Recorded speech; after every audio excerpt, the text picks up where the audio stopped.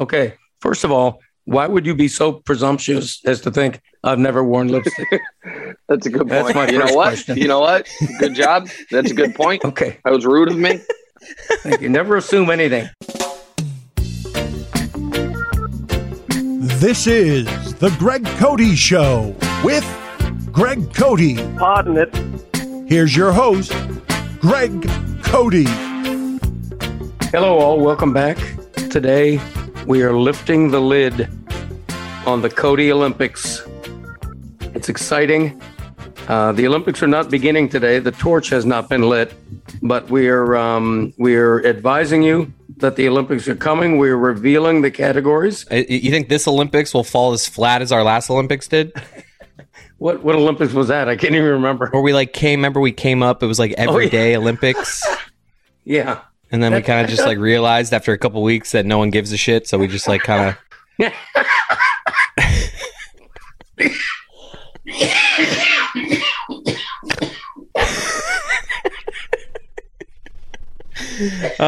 This is like, we're laughing right now. It becomes a serious thing because of Greg's coughing, but we're having fun here. We like to have fun.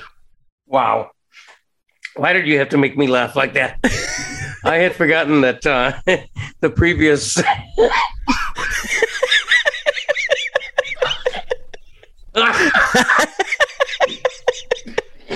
I am killing my dad with this laughter, literally. Right. Here's what we do here on the Greg Cote Show podcast. We throw stuff against the wall and see what sticks. Right. Not all of it does, but I think this will. The Cote Olympics. This is a better bit. Yeah. This is me against Chris Cote. This is me 30 plus years older than Chris Cote, trying to compete with him in mostly athletic events. And this is where we differ. We should talk this out because we've agreed we're going to do 10 events. Yeah. Which is a little odd because we could end up 5 and 5. So maybe we should do 11 or 9. But we're going to pick sports / things we can compete at that we think will be fun to track. And we're going to try to make we're going to do golf one day. One of them is going to be golf, but I'm going to give you a stroke per hole. So I will give you 18 strokes. So we're it's not going to be, because I know what you're thinking out there, audience. Chris is just going to wipe the floor with his dad and all these things. So we're going to try to make this even. Outside of that, though, I don't think there's most of the events are just straight up outside of that one.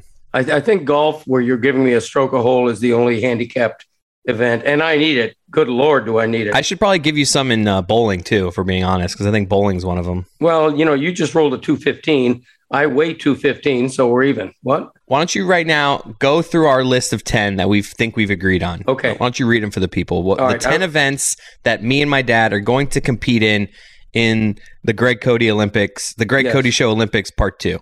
Right. And I will say negotiations continue. Lawyers are involved. There's been some discord, such as Christopher refusing to include Ms. Pac-Man. Yeah. Because it was the one event that Dad was assured of winning. Well, see, that's what I mean. There. Why, Dad, at least with golf, I'm giving you strokes. True. You're as dominant over me in Pac-Man as I am in golf. So there's no way for you to give me points in Miss Pac-Man. So that's why we're not doing that. Well, there is actually. We could have a thing where I have to beat you by 20,000 points.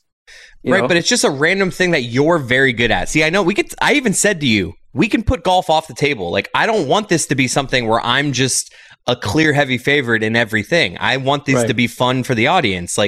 Just because I'm saying I'm refusing to do Miss Pac-Man because of your advantage, you can refuse golf. You can refuse bowling. No, I'm happy to take the handicap because I love playing golf with you, and I think it'll be an interesting match if you're giving me 18 strokes.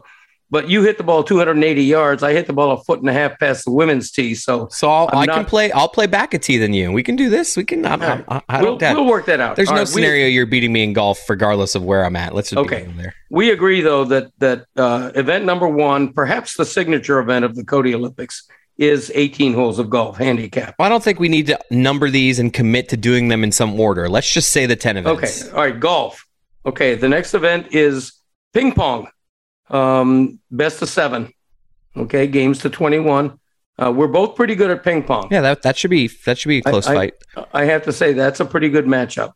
The next event scares me a little bit. It's a 2-lap swimming race on Olympic-sized lanes. Right. That's we have gonna be tough. in my dad's city. There's a park and a pool that has the lanes, buoyed off, and we can Right. do this right. So I'm Right. excited about that one, and I feel pretty confident in that one. And I think I may surprise you. I'm an Aquaman No, you're not. to a certain degree, and we'll we'll be on the honor system, and we'll time each other. It's not like we're going to be going nose to nose. Or or we're gonna get somebody to videotape. Like, let's not commit. Like, I don't like you. I think you're over committing on like when we're gonna do these and how we're gonna do them. Just say the damn sports, and we'll figure it out the rest. Okay. The next event is the one where I think I need to bring my cardiologist. It's a 40-yard dash. Yeah, no, we're punting on this one. I've already made the executive decision. We're gonna pick something else. You can choose it. Okay. I just think I don't need you sprinting. Okay, so the foot race is out. Let's pivot on that. You're too old. Like, you're coughing with your asthma. Like, we're not going to sprint. Yeah, let's not go into details. And this interests me because I honestly think I can beat you with this. It's 50-50 free throws in basketball. Right, a free throw contest, 50 each. See who makes more. Simple. Okay. Football kicking. We both tried 10 30-yard field goals. Right. Whoever makes the most wins. All right, that's easy. With overtime if needed. Now, I'm a guy who kicked a 50-yard field goal, but it was roughly 50 years ago. So, I'm not real confident on that one. This is an event that Christopher suggested that I don't particularly like.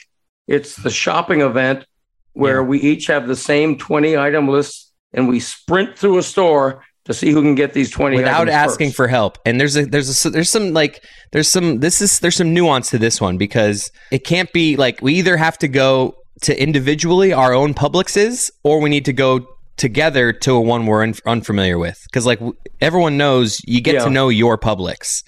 So it would be a disadvantage for me if we did this at your Publix. It would be a disadvantage for you if we did it at my Publix. So we either need to each do it separately at our own Publixes, or we need to come up with just a Publix that neither of us have ever been into before. Okay. The problem with this is that when you're sprinting through a crowded First of grocery all, you store, don't sprint you look because like we're a gonna shoplifter. Right. You look like a shoplifter. That's why we're not actually going to be sprinting. I think it's more of just like briskly walking. Okay. Like, I don't think you should right. like, it's not that serious where you need to start like running over 4-year-olds with shopping carts. Like, it's Right. I would think that both of us would keep the perspective of that this is not that important. The next event, we are crouched over a pool table. Best of 7 games. Yep. I don't know why you just didn't say we play pool. Best of 7. Well, because then it can be a swimming pool. That's why I had us crouched over a pool table. Good. The next event is bowling. Best of 3 games. I'm going to count on you having an off game and me overachieving. I can give you a couple. Like, I can give you some pins too. Like, we can negotiate that. We can come up with something. What are we at right now? I think that's 9 but again, we have to exclude the foot race. So maybe we could just do these 9. That way we can't end in a tie. Well, I want to do the last one, which is 1 set of tennis. Well, no, that's 9. If we do that list minus the racing, we have our 9, because that was a list of 10, I believe. Okay, I negotiate with you. I propose, because shopping to me is the only one that's not the least bit sports related. I propose replacing shopping with Frisbee golf. Oh, but neither of us are know how to do that. You and I both got brand new Frisbee golf kits for Christmas, and neither one of us has used it. No, I know. I'm interested in playing that sport. It just doesn't seem that interesting, for us to compete in it. I think the shopping one is funnier than that. I think the videos that we can potentially get from it and put out on social, I think that one's a hit. I think that one will play well on the internet. And okay, we can negotiate to find. And remember, we're going to turn this into a podcast. There's going to be an episode in the coming weeks of the Greg Cote Show that is all these events. We're going to be recording audio as we go, kind of doing this all behind the scenes, and then we'll go through the whole process in one hopefully it'll take one podcast. Maybe it might be 2 if we're hoping it gets into one podcast. If it's incredibly long, we'll break it up into 2. But we're going to have live recordings from each of these events, talking you through it, giving you updates. So I think the shopping one plays well. I think we should put a bookmark in this conversation. Okay. Because we haven't even mentioned our guests we have coming on right now. We're doing this live. Nick Wright is our guest today. He's about to join any minute. He'll pop into the Zoom. I'm excited. I actually think in terms of high profile named guests, Nick Wright he is pretty high up there in the sports media landscape. I'm trying to think of bigger names that we've had on this podcast than Nick Wright. He's definitely, I think, in the top 10, easy. I don't know about that. I mean, who have we had? Our claim to fame is Tim Kirchin and Dave Barry. I mean, Tim Kirchin's pretty big. We've had Mina Kimes. We've had Sarah Spain. But I think Nick Wright has, he's up there with them. He's right. Equal. He's equals with everyone we just named. You can't go wrong with Wright. That's my credo in life. That's and I do think that he's a rising star at Fox Sports. Yeah. I think that he's somebody who's coming after Colin Cowherd, quite frankly, for the title. I'm a little skeptical that you probably 2 weeks ago had no idea who Nick Wright is and are just kind of like you've learned of him since he recognized you on that Le Batard show appearance a few weeks ago. Yeah, I can't deny that because it's a matter of public record. But that's the thing is we could even tell Nick Wright that because it's not it's just you. That's on you. Right. Like Nick, that is on me. Everybody in sports media knows who Nick Wright is. So Right. It's more of just a funny joke on you but I don't think that would surprise him because remember when he appeared on the Le Batard show and he was super excited to see you. Right. He even said like Greg probably has no idea who I am, but I'm super excited to see him. Yeah. See, I can play the old guy card, I mean, I still think Howard Cosell's in the Monday night booth. It takes me like roughly 40 years to catch up to modern trends. So it may or may not be true that I'd never heard of Nick Wright 2 or 3 weeks ago, but ever since then, I've become a big fan of him, particularly today as he guests on the Greg Cote Show podcast. I'm excited to talk to him. What would we say? His career is skyrocketing. I mean, this guy has a few years ago, he was just kind of like a panelist that you'd see every once in a while on Fox Sports. And now he's got his own show in the mornings. He's got his own podcast. He's like, outside of Colin Cowherd, he's the take master at Fox Sports. So I'm excited to get to know him. Yeah, he's a take master. There's no doubt.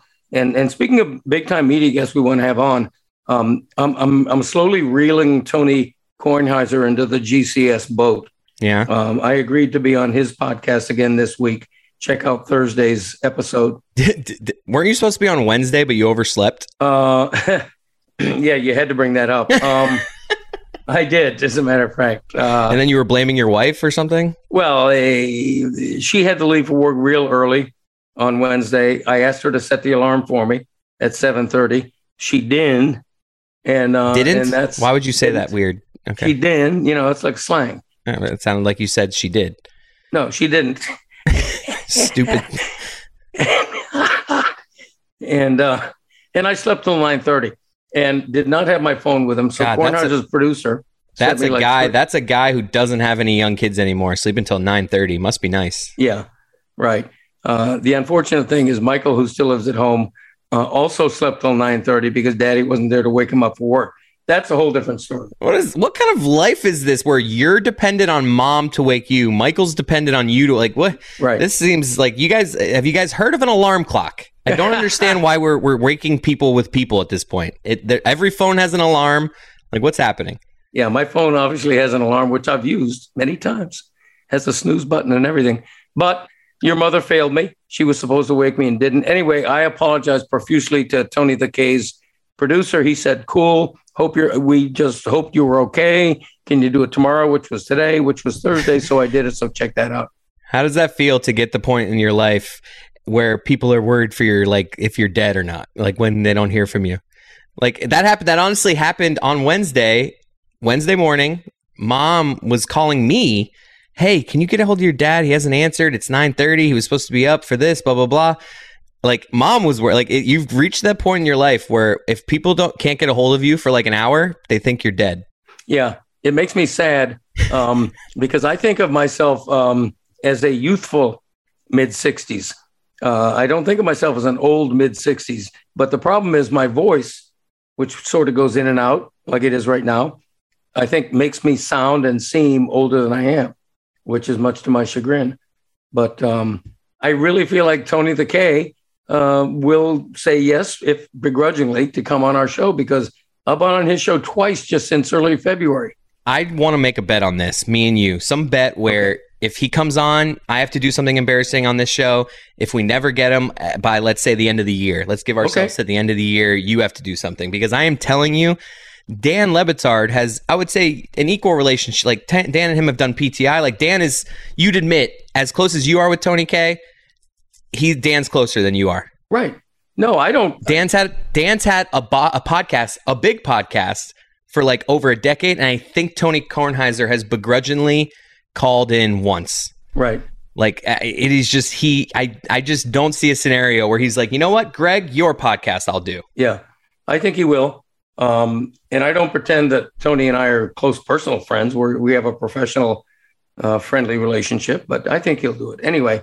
Where's Nick Wright? He's so big. Look at he's you. so big that he's stiffing us. That's funny. It's 4:03. He was supposed to be here at 4, and he even is such a nice guy. He texted me, going to be 3 minutes late. So right now we are 3 minutes late, and that's exactly right now. So he's exactly, and technically he's not late yet because he said he'd be here at 4:03. So it's 4:03, and we'll see. Wow, that is a meticulous man who texts someone saying, "I will be 3 minutes late, not a few minutes, not 5 minutes." Not a little late, but 3 minutes. It is impressive. Maybe I'll start there with him of just being like, are you always a guy that says exactly how many minutes later you're going to be? Or do you like to, because I'm a guy that in that spot, I would say if I think I'm going to be 3 minutes late, I'll say I'm going to be 5 minutes late. Right. That way I almost seem like a nice guy. Yeah. I don't like putting a number on it. I'll just say I'll be a bit late or a little late. Well, you're the worst with this stuff because you have this thing about showing up thing. Like you big time. Like you're the guy that if you're supposed to be there somewhere at 4:00, you're never showing up before 4:10.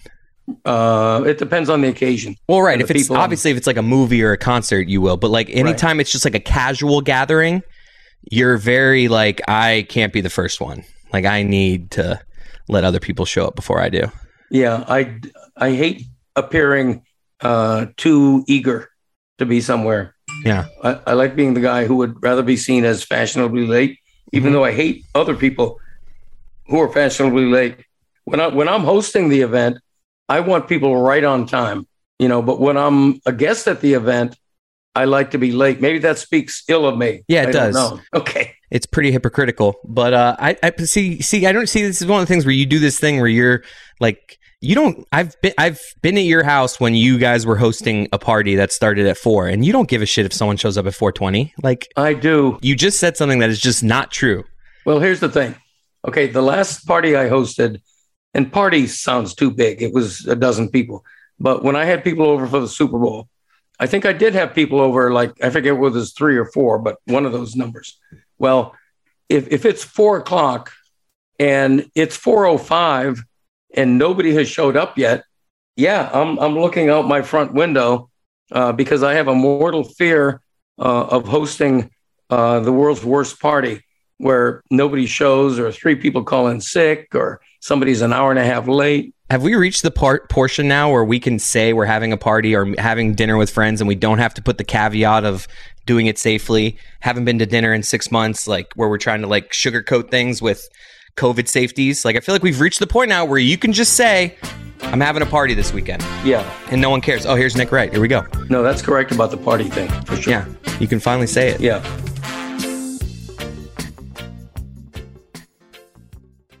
Another day is here and you're ready for it. What to wear? Check. Breakfast, lunch, and dinner? Check.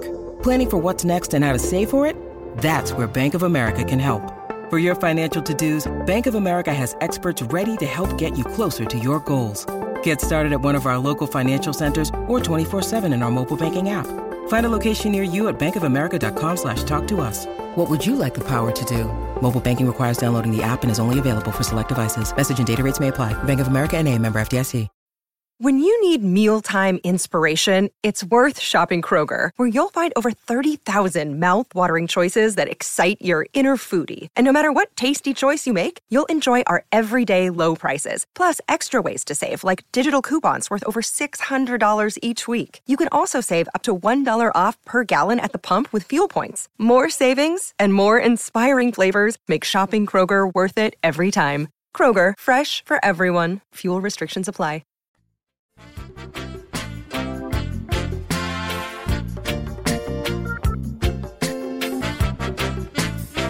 There he is. Yes. What's up? Hey, how are you guys? Oh, man. Hi, Nick. Excited. We were actually just talking about, you text that you were going to be 3 minutes late. How does this work when you're sending a text? Do you ever like to tell somebody, yeah, I'm running a few minutes late. You went specific 3 minutes there. Like, are you always very specific with that stuff? I feel like if you are specific, people know that you mean approximately that amount of time.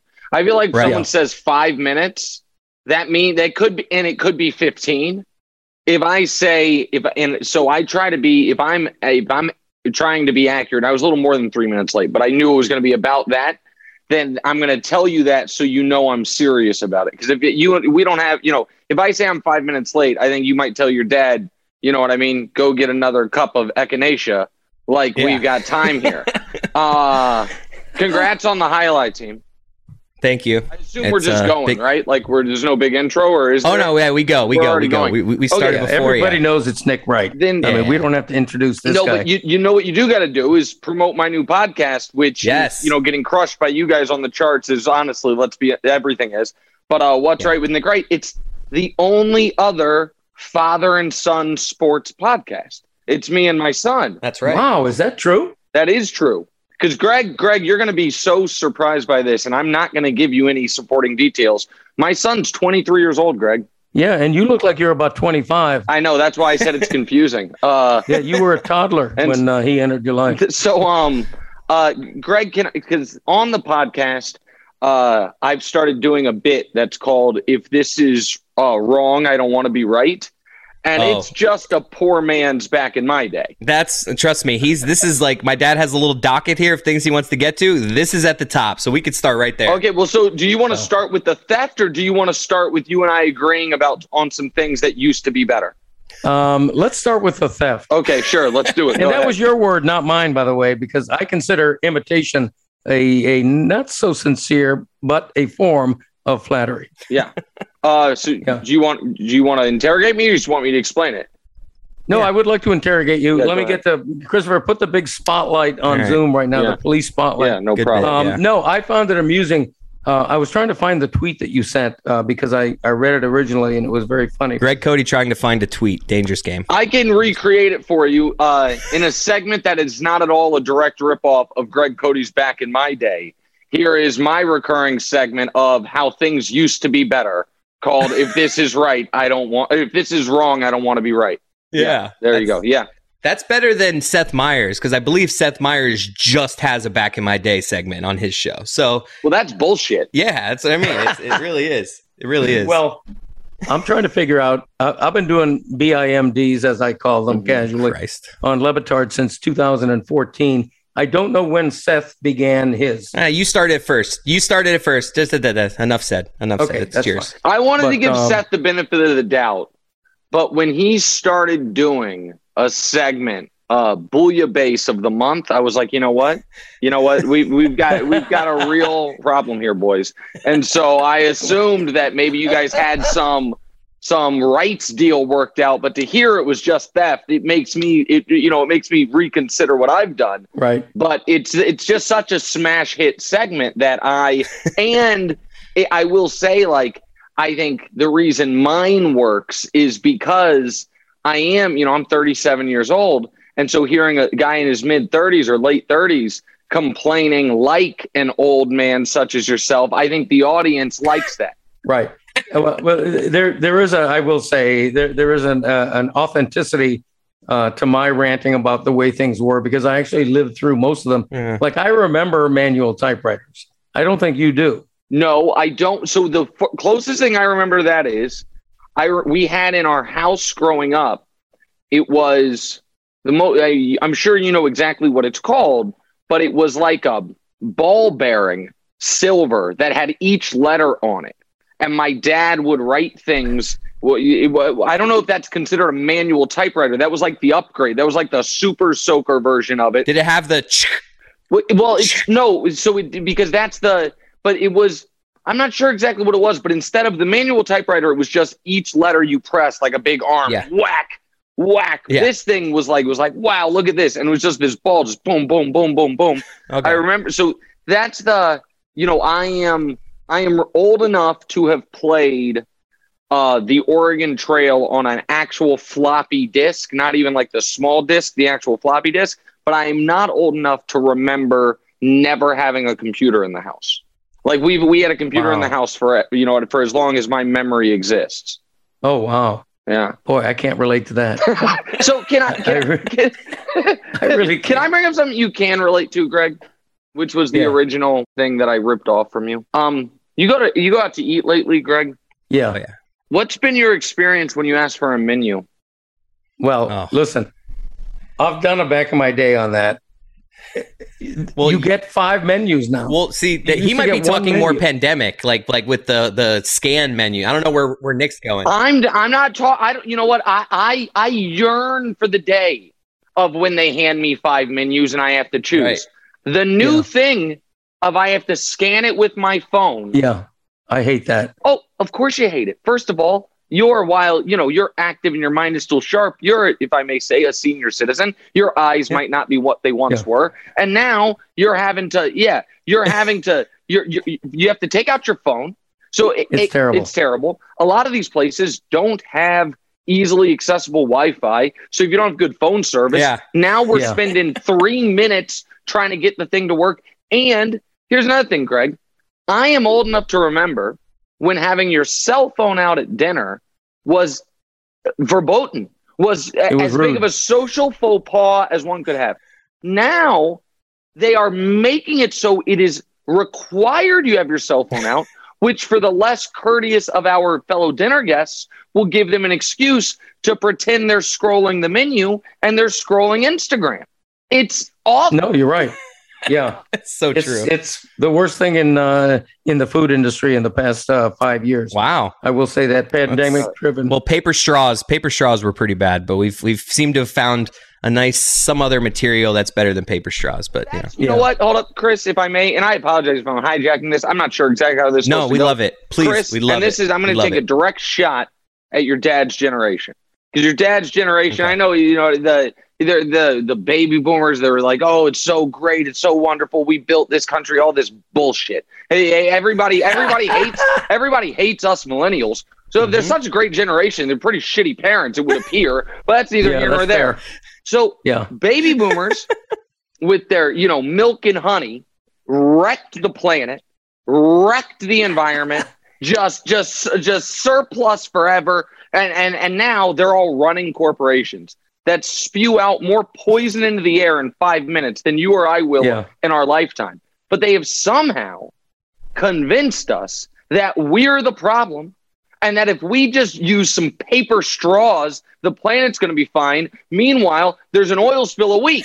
Like, this idea that paper straws, like, oh, you asshole, you still use plastic straws? Yeah, I do. Because I don't think my straw consumption is going to actually be a needle mover. All right, let me tell you something right now, please. Whippersnapper. And I'm speaking for myself. I don't speak for the boomers. The straw is an unnecessary shortcut. I look down on people who use any straws. It's the easy way out. These cups can be dirty at these restaurants. No, take out the middleman. The straw is the middleman. He's not there for any reason whatsoever of any use. Take him out. Do away with the straw. Who would mind? Who would object? I'll tell you who would mind. Because I'm not worried about the dirtiness of cups. I'm not worried about that. But I got to tell you, Greg, you're showing your privilege here, my friend, because this is from quite the male perspective. This is from the perspective of someone who's never worn lipstick, my friend. Because for women, straws are a necessary appendage, if you will. You go out to, as you would call it, a discotheque, and they're all dolled up, and they have some rouge on their cheeks and some lipstick on. They need it to not smear, so they need the straw. Okay, first of all, why would you be so presumptuous as to think I've never worn lipstick? That's a good point. That's my first question. You know what? Good job. That's a good point. Okay, that was rude of me. Thank you. Never assume anything. Yeah. I want to say something to Nick before we get into whatever you have planned, Dad. Nick, I met you in person the first time at the Gramercy Theater in New York a few years ago. I don't know. What was that, 5 years ago now? I don't even know. It was pre-pandemic, so it all is a blur. Yeah. Yeah. And you said something. You came up to me. You were like, "Man, I appreciate that." You gave me this nice compliment of, "Dude, I've been following the show, your growth on the show," and I just want you, like, you probably don't even remember that. I remember. No, I remember meeting you. Yeah, that was like for me because like at that time, now I'm like a grizzled vet in this world of meeting cool people and celebrity and stuff like that. I just want to let you know, at the time, that was like I took that for like a year and was like, Nick Wright told me he's a fan of me. Oh, that's delightful. Like, I just like, that was really cool for me at that point in my career to like, I would figured you didn't even know who I was. And for you to be so kind, it was just, I just want you to know that it was stuck with me. It was really cool. I'm glad I was able to have, that type of impact. But it was sincere. So like, I think people who see my TV show, think in real life I'm an asshole. I'm not, but I'm not big into false compliments. Right. I won't insult someone for no reason. But if I see someone that I know their work and I think it sucks, I'll just like be like, "Hey, nice to meet you." Like I won't I won't just go out of my way to lie to them. But I meant what I said. Right. And I think listen, your guys' whole thing, obviously, Dan is the slightly obese son that it revolves around. However, the reason that it works different, and the reason, and this is something that I think one of the reasons I appreciate it is the closest thing I ever had to it was my radio show in Kansas City, where your fans are not just fans, but like fervent supporters, and the loyalty of it is because of the way all of the parties involved in the show it becomes a family, and that's Greg, and that's you, and that's everybody. Obviously, I don't have to list the whole crew. Yeah. And so I did think it was cool that I had, just give a little more background than Greg can do his thing. When I first got hired by Fox in 2016, I moved out there without my wife and kids, and I commuted Houston to LA on the weekends. So every day, and I didn't have a show yet. I was just like, I was filling in for Colin and going on Colin's show. So I had the most free time I'd had in forever. And every morning I ate breakfast at the same diner, and I timed it to where every morning, because I was on the West Coast, I got to the diner right when the local hour would post. Yeah. So I could like sit there by myself and listen to the show. And when you listen to a radio show like that every day for a year, you can really hear, you know what I mean? Who's getting more of a shot, who's getting more involved. And that was a time for us where we were just like, we were figuring out that local hour. Cause like, yeah. Exactly right. Exactly right. And Dan was kind of taking a step back on it, and it was cool. And so like at my heart, I'm a radio guy. And so hearing somebody kind of come into their own from someone that you weren't even in the beginning. I used to be terrified to talk. I would be terrified to talk at the beginning. So you can, and someone like me that's done been in the industry, I can tell the difference. Like in the beginning, it's like, you don't even like, wait, who was that said that? To the point to where I got to, which was shortly before we met, where I was like legitimately like looking forward to your bits and stuff. And so I thought it was great. And so I just, it was an honest compliment. And you've overcome, you know what I mean, as we talked about, shitty boomer parenting. So, hey, I mean, shitty, but well meant. Yeah. Let's clarify that. Yeah. All right. So Nick, you do First Things First on Fox. Yep. You do What's Right with Nick Wright. Is it a new, would you call it a new podcast? Yeah, it's been out 3 weeks podcast, podcast and YouTube show. Sure. Yeah. Right. So does this feel like the big time, or do you have other designs on where you want your future to go? You're still so young. So I used to say that I was going to do sports until I was 40 and then transition to political news, and then eventually use that as a platform to run for some higher office. And so that's always what I said I was going to do. I have been, and this is why the bad guys win, I suppose, but I have been so disheartened and beaten down by the last 6 years of politics in America. Not that they were great before. I've kind of lost the motivation for that. And I don't think it would be good for my family. I don't think I would enjoy it. So what I honestly think I want to do now is continue doing some type of sports media for as long as I can. And if I'm being totally transparent, bank as much money as I can, and then maybe stop working earlier than I had said. Right, like I got 3 kids who live in New York City, go to private school, so a lot of that money not much of it gets banked. But professionally, the one thing that is like the carrot out there that I think I have a long ways to get to, but I really want to do is I want to be the third guy in an NBA booth. And there's never been someone like me, like what they tried with Tony Kornheiser on Monday Night Football. Yeah. It sounds arrogant. I know I'd be awesome at it, but there's never been that role has never existed. And Fox obviously doesn't have the NBA rights, so I don't even have a chance to try it. But at some point, if Fox were to get NBA rights, I think play-by-play, analyst, and then me, I think it'd be really good. So that's like the next professional thing I hope to be able to do at some point. Wow. Like I am not a pure analytics guy, but I understand the numbers of it. And somebody that can be a vessel from the people who are watching to the people who are calling the games, because I think that the color commentary on a lot of our national televised basketball games, aside from the ones involving, there are a few good ones, but a lot of them are, it's amazing how every single guy who called the games that he happens to have played during the golden era of basketball, about how much worse it is now. And I just wish there was more of an appreciation for what we're currently watching. And I wish, here's what, I watch NBA all night, every night. It is just a simple statistical fact that if you're down 2, going for 3, if available, is such a it's like going for 2, unless it's a layup, should be considered a massive error, because all that gets you is a 50% chance. And I don't know that I've ever heard a local or national broadcaster make that point, because they're former players who were taught, get it to overtime, extend the game, go for 2. And you see it during the college basketball tournament. It's amazing how many of these analysts think you never need a 3. These teams are down 7 with 14 seconds up. They're like, don't need a 3. It's like, you don't need a 3. I think you need a 3, boys. And so I just think I'd be good at it, and I think I'd enjoy it.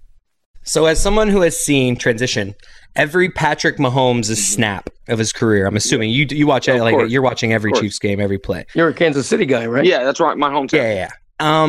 Give me the pie chart of Tyreek Hill, because we're Dolphins people down here, of Tyreek Hill's success in his career. How much of it is Andy Reid's scheme? How much of it is Patrick Mahomes? And how much of it can he bring over to the Dolphins? Well, I think it's easier to separate Mahomes from Hill than Andy from Hill, because, Tyreek was excellent with Alex Smith, with the 2 years before Patrick got there. Tyreek is a Hall of Fame talent. I had somebody incredibly close to LeBron say to me once while I was watching a game with him, he's passed LeBron as the best athlete alive. That his ability to go from stopped to full speed, the different things he can do athletically that are just so 1 in a billion. Those things translate anywhere, right? My biggest concern, if I were a Dolphins fan, would simply be if you didn't grow up on filet mignon and Wagyu, you're fine without it.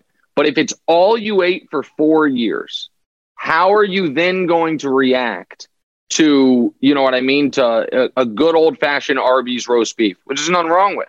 And but that's what Tua is. Is that what you're saying? That's what Tua is. Yeah. Yeah. I would be a little worried that for Tyreek psychologically, that if you go from the best team in the league, your AFC championship every year, the quarterback, I know Patrick had a rough month, but essentially never misses on throws, to a guy who at this point in his career is worse than Alex Smith was when Alex Smith was with the Chiefs. That's where, because Tyreek can get worked up. So I think the punt return thing that he said he wants to do good is smart. Get the ball in his hands, give him opportunities. Because my concern would be, because the back end of the contract might not be great, but the back end of the contracts are always fake anyway. The question is he going to be awesome these next 3 years? And just make sure he doesn't get frustrated, because I do think it would be, it's going to be a big difference for him. But that speed you guys have, I mean, I think the Bills are obviously the best team in your division. But if Tua's not awful, there's no reason you guys shouldn't be the second best team in the division and competing for that wild card. Nick, you're comfortable talking about sports off the field when the matters get into race and morality. And I love you championing the idea that talking about race in sports is not talking about politics. It's totally different. In this case, though, at a time when the Cleveland Browns just gave Deshaun Watson what they gave him, Tyreek Hill obviously has his off-field issues, which are a few years ago, but I don't want to minimize, where he punched a pregnant girlfriend. Where is sports at right now in terms of balancing the lust for winning with any shred of morality that may be left?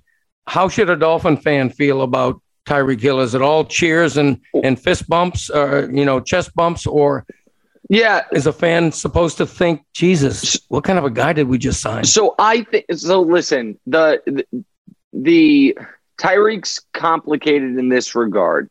So we know what he did in college, and then there were some horrific allegations about him hitting his son much more recently. But those initially seemed like, okay, he's going to be out of football. Then it seemed for a time like, oh my God, he got like set up in a really terrible way. And now to me, it's still a little like, I'm not, passing the buck there when I say I really don't know what I believe happened in that spot. To me, the Deshaun Watson stuff is very cut and dry. I understand he hasn't been indicted by any grand jury. I also understand that I do not believe there is a 24-woman multi-state conspiracy against him. Like I personally believe he did a lot of what he's alleged to have done. And for Tyreek, I'm not, like you said, I'm trying to minimize it. We also know what he did in college and what he might have done a few years ago. I think in order to be a sports fan, you must, I don't say you must, I have had to take the same approach I've taken to a lot of music and a lot of movies, which is, and I know it feels like a cop-out, but is separate the art from the artist, which is like I can appreciate, Thriller, even though I have real issues or questions about what Michael Jackson did or didn't do. We as a family at dinner in our house, one of the shows we watch is The Cosby Show. Okay? I love that show. I get a great feeling watching with my family. I know what I believe he did, and I don't feel morally conflicted about it. Now, would you buy the jersey? That's a separate thing. So I say all that to say this. I think we're allowed as fans to root for our teams and recognize that with, that many people within, an organization, there are going to be some bad actors. I have a far greater issue with what the Browns did than what the Dolphins did. Yeah. To me, they are not quite apples and bowling balls, but they're close to that than apples and oranges. Like the Browns, to me, have not only rewarded but potentially enabled behavior that we have no reason to believe was not, I don't want to say is ongoing, but it feels much more recent and it feels much more rampant. And so if I were a woman and a Browns fan, I think I would be asking myself, why does this team want me to be a fan? Like, do they give, you know what I mean? And so in that regard, I understand the conflict. And I don't know, man, like it's the Browns, the contract and all of it with the Browns with Deshaun feels really, really uncomfortable. And if I were, and I know you were talking about Tyreek, but I understand why if you're a Dolphins fan and you read the Flores lawsuit, why you might say, you know what, like I'm going to pick a new team. Now, the unfortunate reality is, and this is why I said it's hard to be a sports fan. It's going to be hard to find a team or an organization that's hands are totally clean of all this stuff. Like some are dirtier than others, but it's hard to be, with the information we have available to us now, it's hard to feel great But I don't know. I know this feels like cop out, but I don't feel great about my iPhone. I don't feel great about my damn tennis shoes. If you start playing that game, you know what I mean? Right. Like there's a lot of stuff that there's some people, there's there are things that, I'm going to say this, carefully. There are things that my corporate parent, the people that own the company I work for, I don't feel great about. You know what I mean? Like yes. And so I know exactly what you mean, as a matter of fact. And so, I think that we all have to, I can tell you a very quick story, because I know we only have like 10 minutes left and you have other stuff. The only person I've ever seen that actually puts their actions where their morality is at like close to 100% of the time as possible is my dad. When my parents got divorced, my dad's a union president in Kansas City, Missouri, firefighters union. He and I spent 7 hours driving from place to place looking for an American-made television, because he only buy it. Wow. My mom, post their divorce, she bought me a used Acura for my first car. He saw it and he said, "Son, I love you. You'll always be my son. You are not allowed to drive that car to my house, my union hall, or the fire station. You can take the bus." Wow. He's like, it was like union made, American made, from his terrible looking shoes to his cardboard pants to his whatever television he had. Like he actually did it. But most of us, we bend our own morality for either our own entertainment or enjoyment or whatever it is. I thought you were going to say Will Smith, by the way, when you were saying, who always keeps it real? He always keeps it real. I love the high-mindedness of your father's crusade for American products. And even more than that, I love the phrase cardboard pants. Well, yeah. I mean, listen, I'm not saying you can't get good American-made material, but maybe my dad was just shopping at the wrong places. I'm not certain. I'm a poker guy. I love like the World Series of Poker. I love watching stuff. I love going to, I don't play as much as I used to, but I love going out to a multi-table tournament whenever I can. And I know you got into You guys have a great casino there. Is it the Hard Rock? Yeah. Yeah, the big guitar. Yeah, the Hard Rock. Yep. Yeah, they have a good series there. I've played a few of those tournaments, a few of the 550s and stuff. But I'm wondering, like, that was so cool. I don't know, was it a few months back now? You like had a nice run where you were playing with Phil Hellmuth and like you were getting in there with those guys. And I'm just wondering, like, what was that experience like for you? Like the first time you were in that thing, was there any kind of like, or are you just such a TV pro at this point that you weren't actually that nervous? Well, no. The very first time I was in it, it was a cash game, and I said, I'm not going to be nervous. I'm going to play my game, and I lost $31,000 in 4 hours.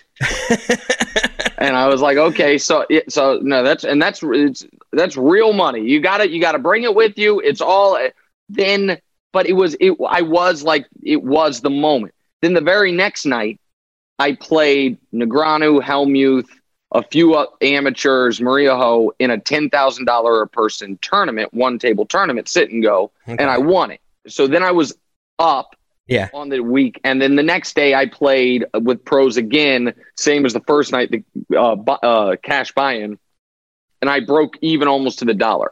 So then I kind of got my feet underneath me. But then Hellmuth and I played heads up, in a heads up match for $50K each.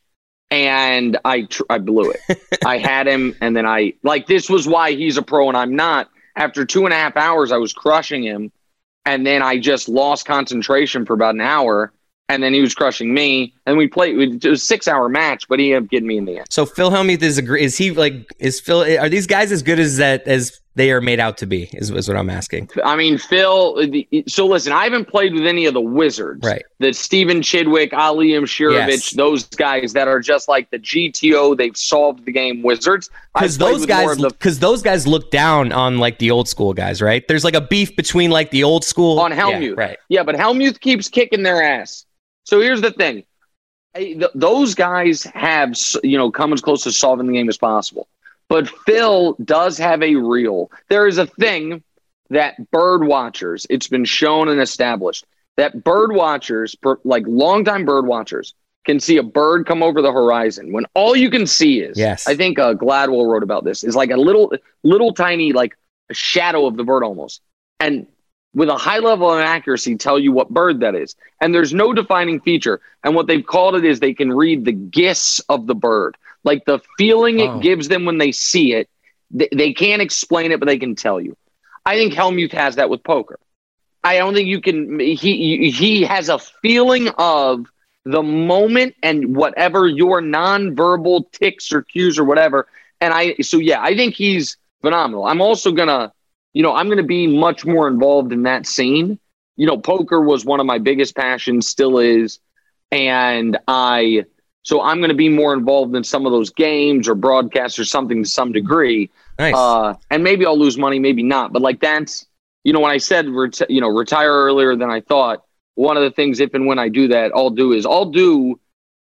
at one point spend 6 months traveling like those, the World Poker Tour circuit or the big poker events. I love that. I love it. There's something about multi-table tournaments for me personally. I want to so bad like carve a month out in one of these years coming up and go out to like Vegas for the World Series and just play like a bunch of them for the series. Yeah, I'm gonna do that eventually. But take 2 weeks this summer and do it. Chris. No, I'm serious. I want to. Yeah, I think it's it's funny. I'm thinking if I'm still doing the show remotely, come the summer, which I think we will. I think we'll be back in studio come fall football season. I think I'm going to rent a house in Vegas for a month, bring my family out there, and play in a bunch of these tournaments over the summer. I want to. I love the idea of it more than I think I'm actually good. I don't play enough to be really great, but I just love it, man. I just love it. Yeah, you got that DraftKings money. You got to do it. Yeah. Well, first of all, we got to let Nick go. We've kept him too long. I got to. Yeah, go ahead. If you got one more thing, I got to leave to pick up my daughter in about 3 minutes. So we got time for one more thing. If you got it, give me 2 quick minutes on the Miami Heat, the crazy NBA East race where the 8th seed could very well win and earn the right to lose to Phoenix in the finals. How do you see the Miami Heat and the East race right now shaking out? Okay, listen, I think Miami's wildly disrespected, and I think it is actually shrapnel of the media's obsession with disrespecting the greatest athlete ever, LeBron James, not because LeBron played for the Heat, but because they want to make the bubble as if everything in it was a fluke, when it's like, okay, so the Heat made the finals in the bubble. What have they done since then? Well, last year they were really good, and then they got their ass kicked by the Bucks. Well, guess what? Everyone got their ass kicked by the Bucks. They have the greatest player alive. And this year the Heat are the 1 seed and should absolutely be taken seriously. So, listen, I happen to think the Bucks are going to run roughshod over everyone. Until the finals, but I think they'll win the title. So I think you guys – I think that there is no reason to believe any team in the East – other than Milwaukee, should be favored in the series over Miami. I truly believe that. And this idea that Brooklyn, which can't get their act together enough to beat Charlotte in a must-win game for seeding purposes when Kyrie is first game back at home, the other night, they're tied in the 4th quarter with Detroit. And after the game, Steve Nash is asked, what are you going to do about the defense? He's like, I don't know. It's like, buddy, literally your job. Like the Nets are if the Nets have, of the 5 Eastern Conference contenders, so Philly, Miami, Boston, Brooklyn, and obviously Milwaukee, the Nets have clearly the worst coach, the worst depth, the worst defense by a mile, and people talk shit on Miami's home court advantage. You want to see a non-existent home court advantage, go to a Brooklyn game where it's Knicks fans who can't get Knicks tickets chanting MVP for the opposing team star. So the idea that team is going to do a 99 Knicks and go from the 8th seed to the finals, it's one of the biggest jokes I've ever heard. If I'm Miami, I just want to be on the opposite side of the bracket as Milwaukee and take my chances. But I think if Milwaukee's 1 and Miami's 2, or Miami's 1 and Milwaukee's 2, I think that's going to be our Eastern Conference Finals. I didn't know people were talking shit about the Heat's home court. Jeez, I guess that's a thing. Yeah. Thanks, Nick, dude. We All right, appreciate see you guys. Great job. What's Right in the Great podcast. Subscribe. I need if 5% of Levitard and Chris Cote Show and Greg Cote Show followers subscribe to the podcast. Again, you don't ever have to listen to it. Just subscribe to it. You don't. I don't actually care if you listen. Just subscribe to it. I'll be in great shape. See you guys. Bye. See you, man. See you. Appreciate you. Absolutely. See you. Congrats. Great talking to you, Greg. Thanks. Chris, congrats on everything, bro. Stay in touch, man. Thank you. And listen, if I come to Miami for a poker tournament, I'm going to hit you up. Dude, bro, I'm in. Yeah, there's a big series coming up. I think it's a high dollar series, but a big series coming up at the Hard Rock. Yeah. If you're in town, hit me up for sure. Let's link up. I'm going to come down at some point and I'll hit you up. Yeah, dude. All right, see later. you. Bye. Great. Thanks, Nick. Thanks again to Nick Wright. I don't say this a lot with guests, but I really have the feeling Nick Wright's going to be like a big star. He's just business. Like it. Most people in this industry, they're either, journalists or they're, right. Somebody who's he just is a take artist. That right. He's risen to where he's at just because he knows his shit and he is good at expressing himself. Right. Unlike me, I'll talk for 7 minutes and not be as say as many cool shit as Nick Wright will. Yeah, he also has that hard to tap combination of funny, erudite, and well informed. I mean, right, he's likable. It is weird.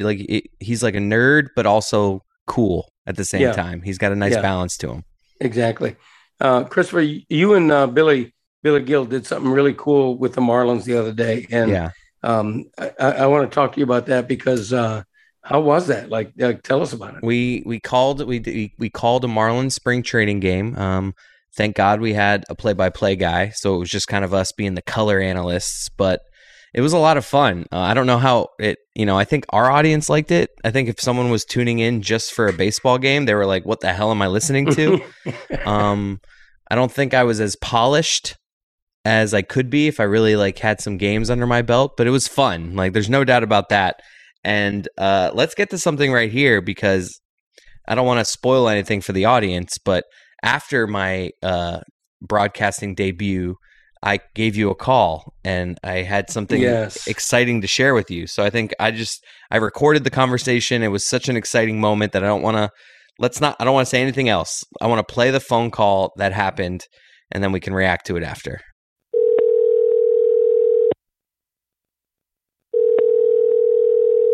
Hello? Yo. What's going on? Hey, what are you doing? Getting ready to go do some yard work, actually. You will not believe the call that I just got. Okay. The Marlins just called me and are offering Billy and I the gig this year on radio. What? Are you serious? Yeah. Every game? Full time?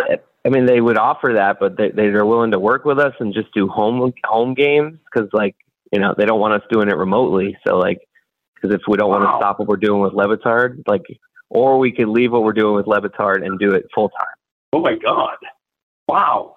And it's a good amount of money. And I'm freaking out right now. And I have one stipulation now. It's stop producing the Greg Cote Show. No way. Yeah. Why is that a stipulation? I know the Marlins hate me. I mean, that's what they've said. Oh my God. I'm just kidding. It's April Fool's. Oh my God, you had me. My Lord. Oh my God. And I'm recording this for the Greg Cote Show. Oh my God. You literally had me going. Oh my God, you had me going. Oh man. I owe you bad. I owe you big. I mean, seriously, I was buying that whole thing. I was just about to get serious and say you should work out a deal where you continue to do the Levitard show and you only do the first game of every homestand. Wow, you had me going. I swear, I don't think I've been fooled like that on an April Fool's joke in years. Oh, I love it. I hate it. Wow. I could have kept it going so much longer. I feel like there was a lot of things going on there. I was worried about you saying something insanely offensive to the Marlins. Right. I was worried about you having a heart attack just from stress. There were a lot of reasons there where I pulled the parachute well before I could have. I could have kept you going for 20 minutes on that, I feel like. Right. I will say I'm not the kind of guy who's considers himself gullible. I don't get fooled every April 1st. But you had me. Yeah. I'm going to be honest with you. You had me. You played it well. The circumstances were right. There were some nice touches. I want that to be the first of many. I know you're going to claim I can't be God again. Me and Yeti, I think over the next few months, we want to keep pranking you. I'm going to make this a theme going forward. Okay. So you're not even going to wait for April 1st. Every few months you're going to try. No, this. I just think I like that. I like the idea of pranking you. Okay. All right. Well, you got me there. I will tell you. Hey, before we get out of here, I want to say something about March Madness. into March into April. Are Madness. you going to talk about Coach K? I feel like everyone was frauds. Everyone was acting like this Coach K thing was a big deal. I don't think it was a big deal. Like, he's gone. It's fine. No one gives a shit. Okay. Everyone's faking. Here's the thing about this March Madness. And unlike a lot of other journalists, I include the women and the men. It was... Oh, wow. You're so progressive, Greg. I really am. It was a blockbuster Final Fours. I mean, blue bloodiest ever. The blue bloodiest 2 Final Fours ever. There were no Cinderellas in this Final Four. I mean, look at we're recording this as the women's championship game is tipping off. And you've got South Carolina, which has been number 1 all season, front to back, versus UConn, which has won 11 championships, but was not expected to be in this one. And then the men, oh my gosh. But here's the thing. March Madness gave us 0 Cinderellas in the Final Four. Which never happens. Like, you're acting like that's like a big thing. Okay. But this year especially. There was one Cinderella story that we could have had, which is Coach K on a ladder with tears streaming down his face, cutting down the net, and we didn't get that. Watching college coaches climb ladders is an underrated thing. It really is. Like, I'm thinking back to Bill Self climbing that ladder.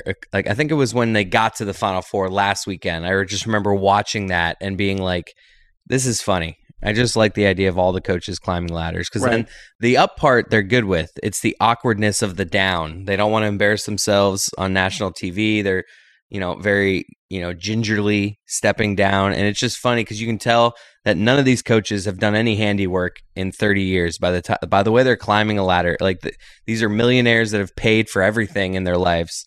Like, Bill Self hasn't climbed a ladder outside of cutting a net down in 20 years. Right. But you know who has?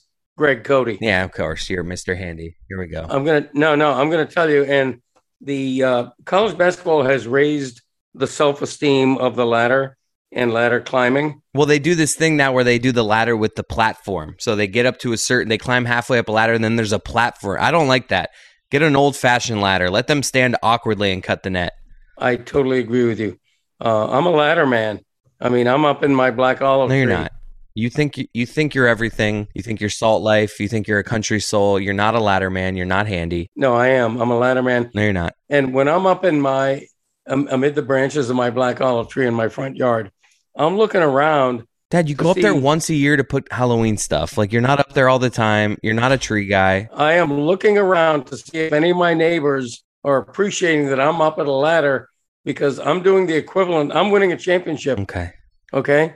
By putting up that Chucky doll in my black olive tree, I am winning my personal championship by being on a ladder. You look more awkward than Bill Self climbing down a ladder. You're no Tim Allen. What's his name? What was his character? Joey, what was Tim Allen's name in Home Improvement? Tim, you're no Tim Taylor. Okay. You know Tim the Two-Man Taylor. Okay. What the hell's Joey doing there? I'm asking me and Joey just got done with at least one of my friends came out to the highlight match this Sunday. How'd the Cones do? Greg Cote sold me out. All my Levitard Show friends sold me out. It was me and Joey just getting hammered at a Cones game on a Sunday night. Okay. But the Cones were 4-1, another dominant performance. Wow. Ever since I became the owner, I think their worst match is 3-2. Like, they went 6-0, they went 5-0, 4-1, 4-1, 3-2, 4-1. I think since I've owned them, like, it's wow. They are dominating. They've clinched a spot in the championship game, which will be on April 17th. Too bad you and I will be on a cruise. I know. And it's too bad. It really is, because I would be there. Yeah, I mean, you sold me out tonight, so I don't know you would be there, but I know me and Joey would be there. I wouldn't say I sold you out. I was home to make a beautiful Sunday meal. We made lobster rolls, which were fantastic. You hold this like Sunday dinner thing in like this like sacred, like no one gives a shit about it but you. No, I do. It's sacrosanct. Every family needs a tradition. Mine is the Sunday meal, and we knocked it out the park with every family needs a tradition that only one person cares about. Well, you know what? Better one than none. All right. Am I right? Good episode. Okay. Look at us. Nick Wright, an April Fool's joke, the Greg Cote Show Olympics that people might actually like. Oh, they will. I'm feeling good about this episode. Yeah, they're going to love it. I do. I feel good about this. And Pod family, thank you all. I say it every week. I mean it every week. We really appreciate you all. Keep coming back. Tell your friends. subscribe, unsubscribe, resubscribe, and continue doing that ad infinitum because we really appreciate it. And you know what? You know what we're going to do? We're going to see you next week. That kind of thing. When you say pod family, I kind of want to do the thing I do where I combine words and I say Pamly, and that makes me think of Pamela Anderson and Tommy Lee, and that makes me think of Dad. Have you ever seen that video? I have not. I think you're lying. Baby.